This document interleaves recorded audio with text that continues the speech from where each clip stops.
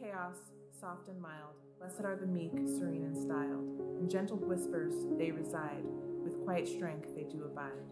Through tempests wild and storms that roar, their steadfast hearts seek peace and more. For in humility's embrace they find a refuge, a sacred space. In world's domain of blustered pride, the meek retreat, their hearts confide, their souls unburdened by the weight of worldly laurels and debate.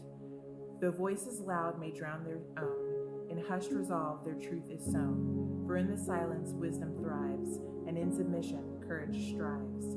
Blessed are the meek who turn the cheek when anger's flames around them speak. For in forgiveness they release the chains of hate and find inner peace. In moments dark they stand their ground, their spirits firm, their voices sound. With empathy they mend the hearts of broken souls where healing starts. The world may scorn their gentle art, misunderstand their noble heart. Yet in the meekness there lies strength to rise above all pain's full length. They sow the seeds of love and grace in barren lands where hatred's trace seeks to divide and conquer all, yet meekness stands unshaken wall. Blessed are the meek, the humble few, whose spirits soar, steadfast and true. For in their quiet, solemn might, they champion love's sacred fight. So let us learn from those who find their strength and gentleness entwined. For in their meekness we may see a path to peace and unity.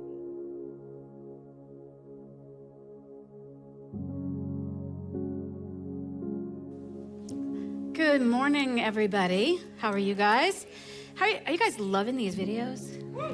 They are amazing. Because you guys were a little chit-chatty this morning, you might have missed the first part of the videos, and I want you to know that we are posting them each week after the Sunday message. So if you missed the beginning of that, or if you want to go back and revisit any of the other ones, please do so. I know that we've shouted this out every week, but still, Miss Maribel from E3 Kids writing those poems, oh my gosh. They're just amazing. Tons of people in the community that are giving their time to record it. Jason for editing it. I mean, it's just such an incredible part of this series, I think. So don't miss out on them. Go back and revisit them and make sure you can take in the words. Anyway, that was a side note.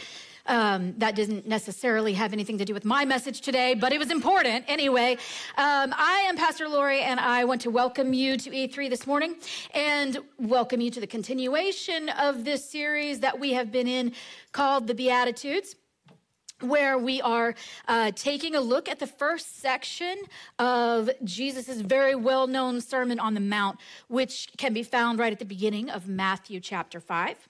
And we've already talked about the first two blessed R's.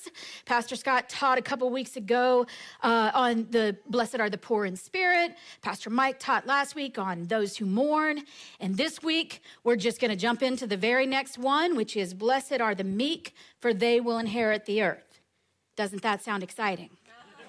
Who doesn't love to talk about the meek? Well, I don't know. Hold on. We'll see if you have fun. We're going to spend most of our time together this morning talking about this seemingly little statement. And we're going to first start by talking about this word meek and who Jesus was referring to when he spoke this.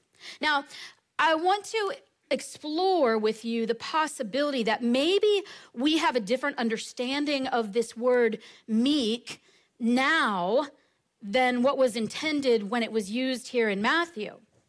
So I don't know about you, but for me, when I hear the word meek, I typically think about it as a negative description of somebody, right? I tend to think of somebody who is maybe a little too timid and a little too shy, and maybe somebody who lacks courage. And I really tend to think of it as someone who is weak. Does anybody else? Yeah. But I want to say to you this morning, an important thing, meekness is not weakness, okay? We're going to unpack that. The way I want to illustrate that to you is to look at other places where we find the word meek used in Scripture. And one place that we can see it used is in the Old Testament when it's used to describe Moses. Now, if you remember Moses, you probably remember that he may not have been the bravest person that God could have chosen for the task that he gave him, right?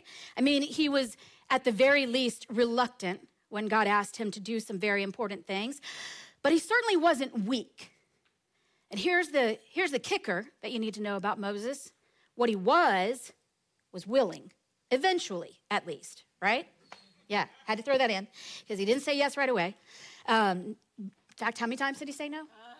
Let's not hash that out. But he was willing eventually. Another place that we find meek used to describe some was actually in Matthew chapter 11, just a few pages over from our verse today, where Jesus actually describes himself as meek and lowly in heart. Now, I don't think that Jesus used the word meek here, and I don't think that use is intended to describe himself as weak or powerless. Do you? I don't think so either. And when we look at Scripture, it's also important for us to consider, always when we look at Scripture, we need to consider who the audience was for what was being said or written, okay? Now, we don't know for certain if Matthew wrote the book of Matthew, if he wrote these things down in the exact chronological order that they happened. So we don't know that this sermon found in chapter 5 happened immediately before what happened in chapter 4. But I can tell you that in chapter 4, at the end of Matthew chapter 4, we are told about how Jesus taught throughout the land, and we're also told about some of the people who gathered whenever Jesus spoke. So I want you to pay attention as I read this for us.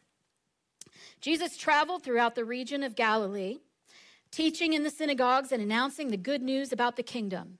And he healed every kind of disease and illness. News about him spread as far as Syria, and people soon began bringing to him all who were sick.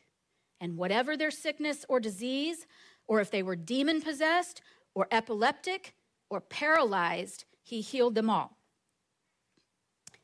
Those are important descriptions. Other places in Scripture also describe the people who were in the crowds when Jesus spoke.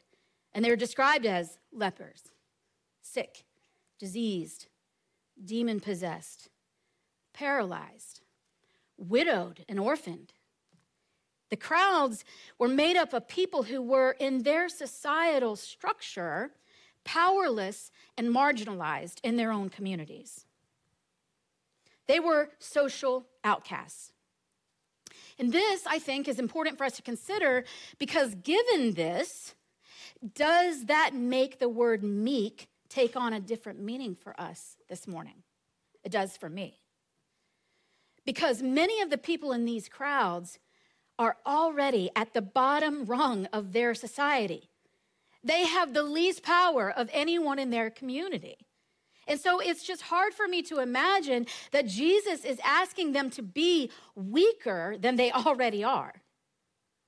And if this represents at least some of the people that Jesus is speaking to, isn't it possible that instead of telling them to be even lower than they are, maybe what he means here is, blessed are those who are willing to submit and surrender to this different life that he's offering them. And in doing that, they will inherit the earth.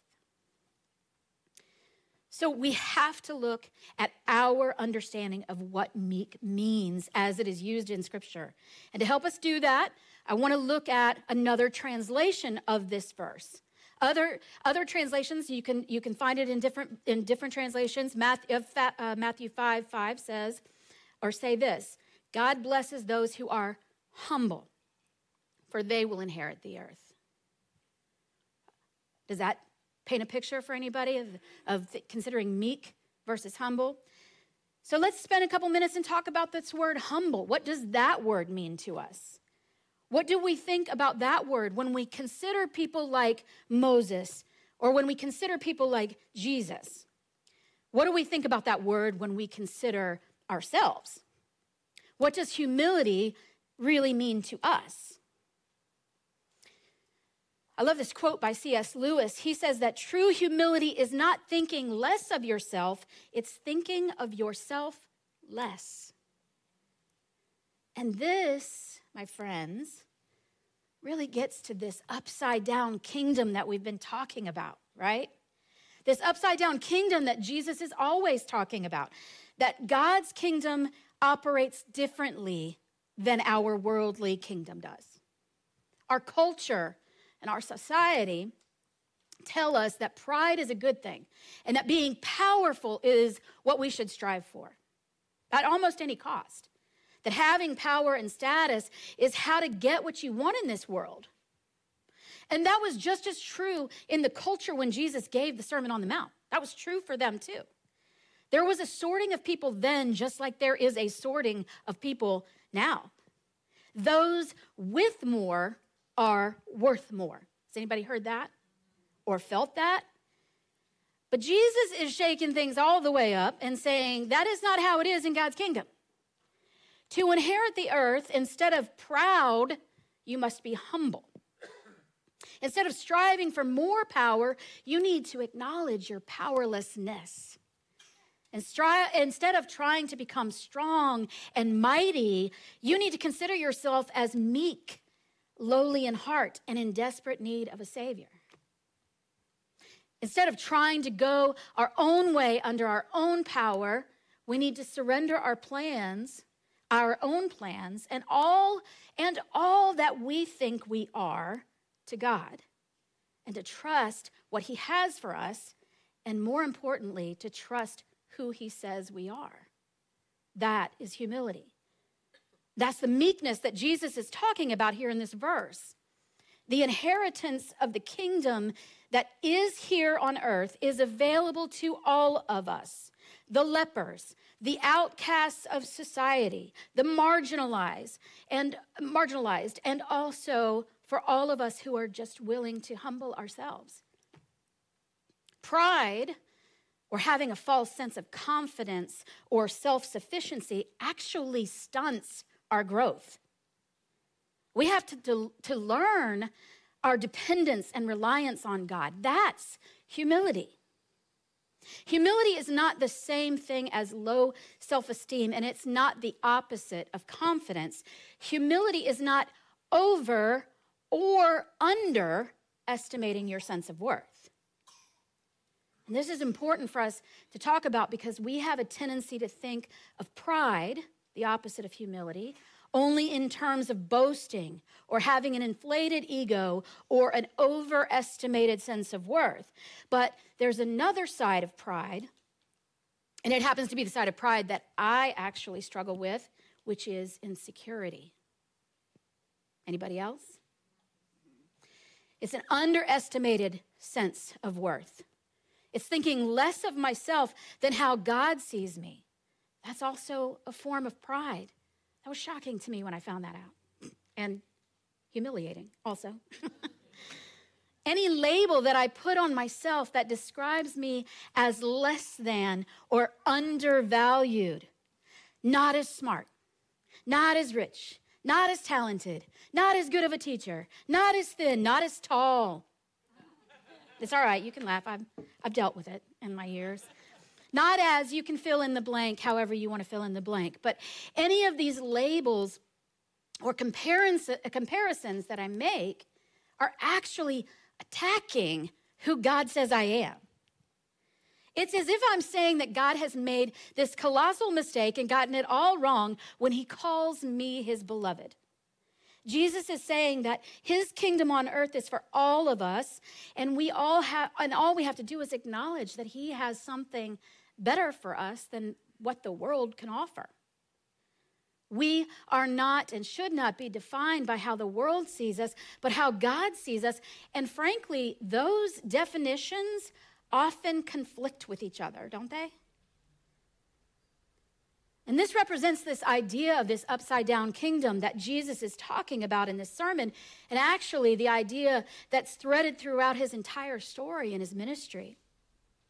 It's an invitation to all of us to live differently than the world around us, to see ourselves differently than the world sees us, to define ourselves as nothing more or nothing less than how God defines us. And we are the ones who will inherit the earth. We, the ones who are marginalized by society.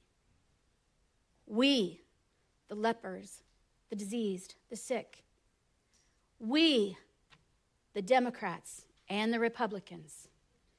We, the billionaires, and those who are food or housing insecure. We are the meek, and we will inherit the earth. For one last thought about humility, let's look at Jesus' example of humility found in John chapter 13, where Jesus sits on the floor before each of his disciples with a wash basin and a towel, and he washes their feet. Let me say that again. Jesus washes their feet. Jesus washes the feet of the ones who have been following him so closely, the ones that he loves, the ones who have walked every dust-filled, filthy, dirty mile of his ministry with him. This king who has humbled himself by coming to our world as a baby is once again humbling himself by kneeling before his friends, and get this, including Judas, the one he already knows will betray him. He humbles himself, he kneels before them, and he washes their feet. This isn't about Jesus being weak. It's about Jesus being meek. This isn't somebody who is proud. It's somebody who is teaching us how to humble ourselves, right? It's not an indicator of Jesus feeling less than his disciples. It's him saying that we are all more than and also less than we think we are, or how the world would describe us. So a question for you this morning is, how do you see yourself? Do you have an overestimated view of yourself, or do you have an underestimated view of yourself? And has that view been mainly influenced by the world's measuring stick, by the way the world would estimate your value or your worth? Because both of these views are dangerous for us, because they both disregard our true belovedness as defined by God's view of us. Jesus tells us that the meek will inherit the earth because he's describing the people of God as humble in spirit, as ones who care about the needs of others more than they care about them glorifying themselves. And there is significance in knowing who the audience was when Jesus gave this sermon, and there is significance in understanding who his audience is now, today.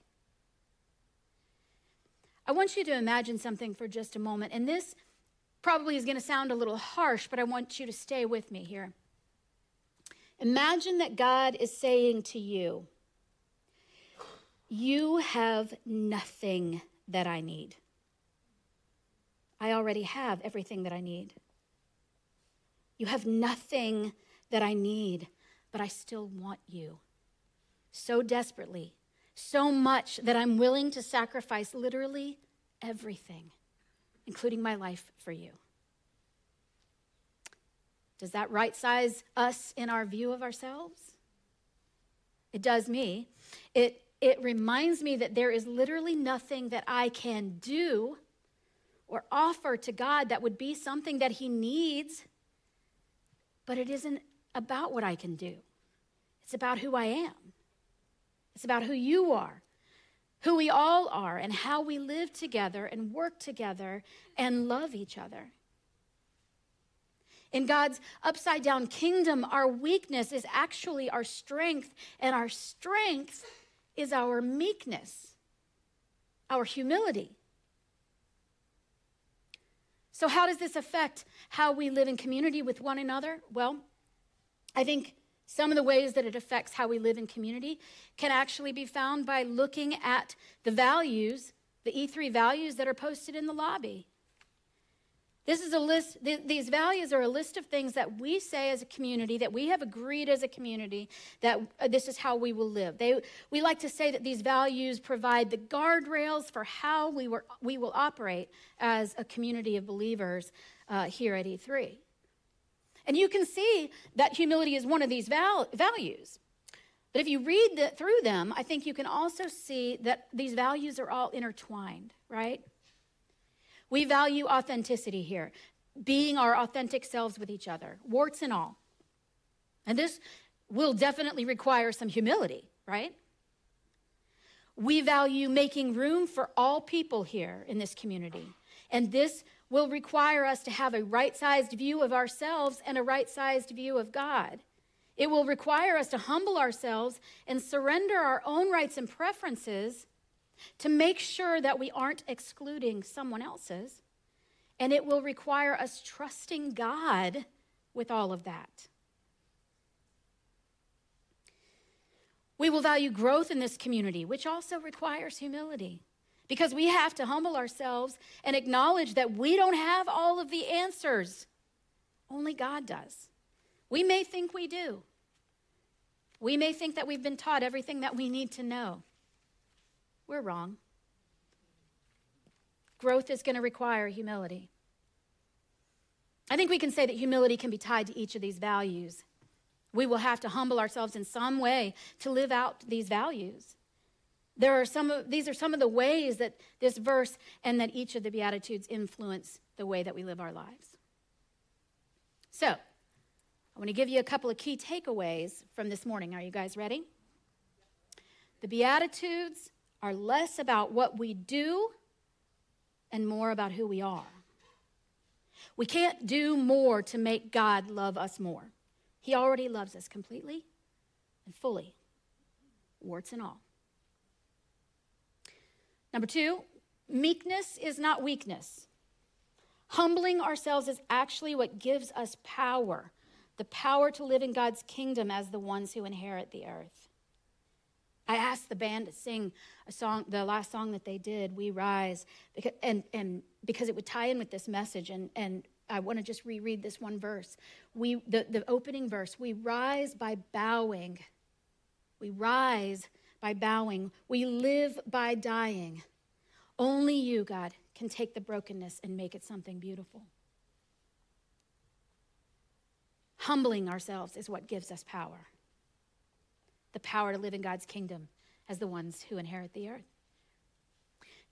Third, humility is not having an overinflated or an underinflated sense of yourself. The world's measurement of value is just simply not the same as God's. Don't put a label on yourself, good or bad, that God has not chosen for you. The last one is we have nothing that God needs. Nothing. Hear me when I say this. As awesome as you are, well, not awesome as I am, but that would be bad to say. There is nothing that I have that God needs, but he wants us all just the same. So, how do we cultivate our own meekness, our own humility? Well, for one thing, I think it starts with stopping this comparison of ourselves to others. There is no value in thinking about our value in relation to someone else's value. Thank you for the amen. Our measuring stick for that is warped, and we just need to stop. I think it does require us to consider others more than we consider ourselves. I think it is absolutely not thinking of ourselves as greater than or less than we are. It's not overvaluing or undervaluing our gifts. It is recognizing that we are all equally in need of God's grace. And it is remembering how much we have been forgiven so that that can influence the way that we forgive others. Pride would have me say, look at how awesome or awful I am. And look at all that I can or can't do. But humility tells me to look at who God says I am and to look at what he's doing through me. Humility tells me to look at who God says you are and to look at all he's doing through you. In our world today, we don't always link meek and humble, meekness and humility. We usually view humility as a choice that we make, right? I'm choosing to be humble. Don't get me started on that. But That's how we typically look at it, as a choice. And we also typically view meekness as some sort of an affliction. Am I right? But I would encourage you to instead look at it this way. Meekness is a humble authority. I actually think that both of these translations of these verses, of this single verse, this morning, are appropriate for what Jesus was saying then and for what he's saying to us now. For those of you who are afflicted, those who are sick, who are diseased, those of you who have been outcast or marginalized by society, you are blessed and you will inherit the earth. And also, for those of you who are willing to humble yourselves, to right-size yourselves, to surrender yourself to an understanding of who I say you are, instead of listening to who the world says you are blessed and you will inherit the earth. Looking at and understanding who we are in these blessed are statements actually leads us pretty smoothly into communion, which we're going to do together this morning. Jesus, with his words here, is saying, I have come for you, and I have given up everything to come for you, because while you have nothing that I need, you are everything that I want, just by being you. And so I want you to be in communion with me. I want you to take communion so that you can remember that you are in communion with me. Taking communion is a remembrance of what Jesus has done for us. When he says, take my body, my blood, he is saying, here is all of me. I have humbled myself to the Father, and I am giving you myself in every way possible, and I want you to remember. So as we get ready to move into this time of communion together, this time of remembrance, I want to just tell you a couple of things that for you to know. First, we have multiple stations for communion, and each around the room, and each one of them has a gluten-free option and juice, so you can go to whichever one is closest to you. Second, as the band comes out, they're going to lead us in a song, and while they do that, I invite you, whether you are an owner here or a first-time guest, the table is open for everyone when they start the song. We just invite you to come and to pick. But what I will say is I would like for you to come and pick up your elements and then take them back to your seat with you. And I ask you to hold on to them because I want us to take them together. After the song ends, I'll come back up. And we like to take the elements together sometimes because while communion is a personal and intimate time with God, it is also a communal time. It's an opportunity to remind us that we are in this community of people together, this community who God loves equally.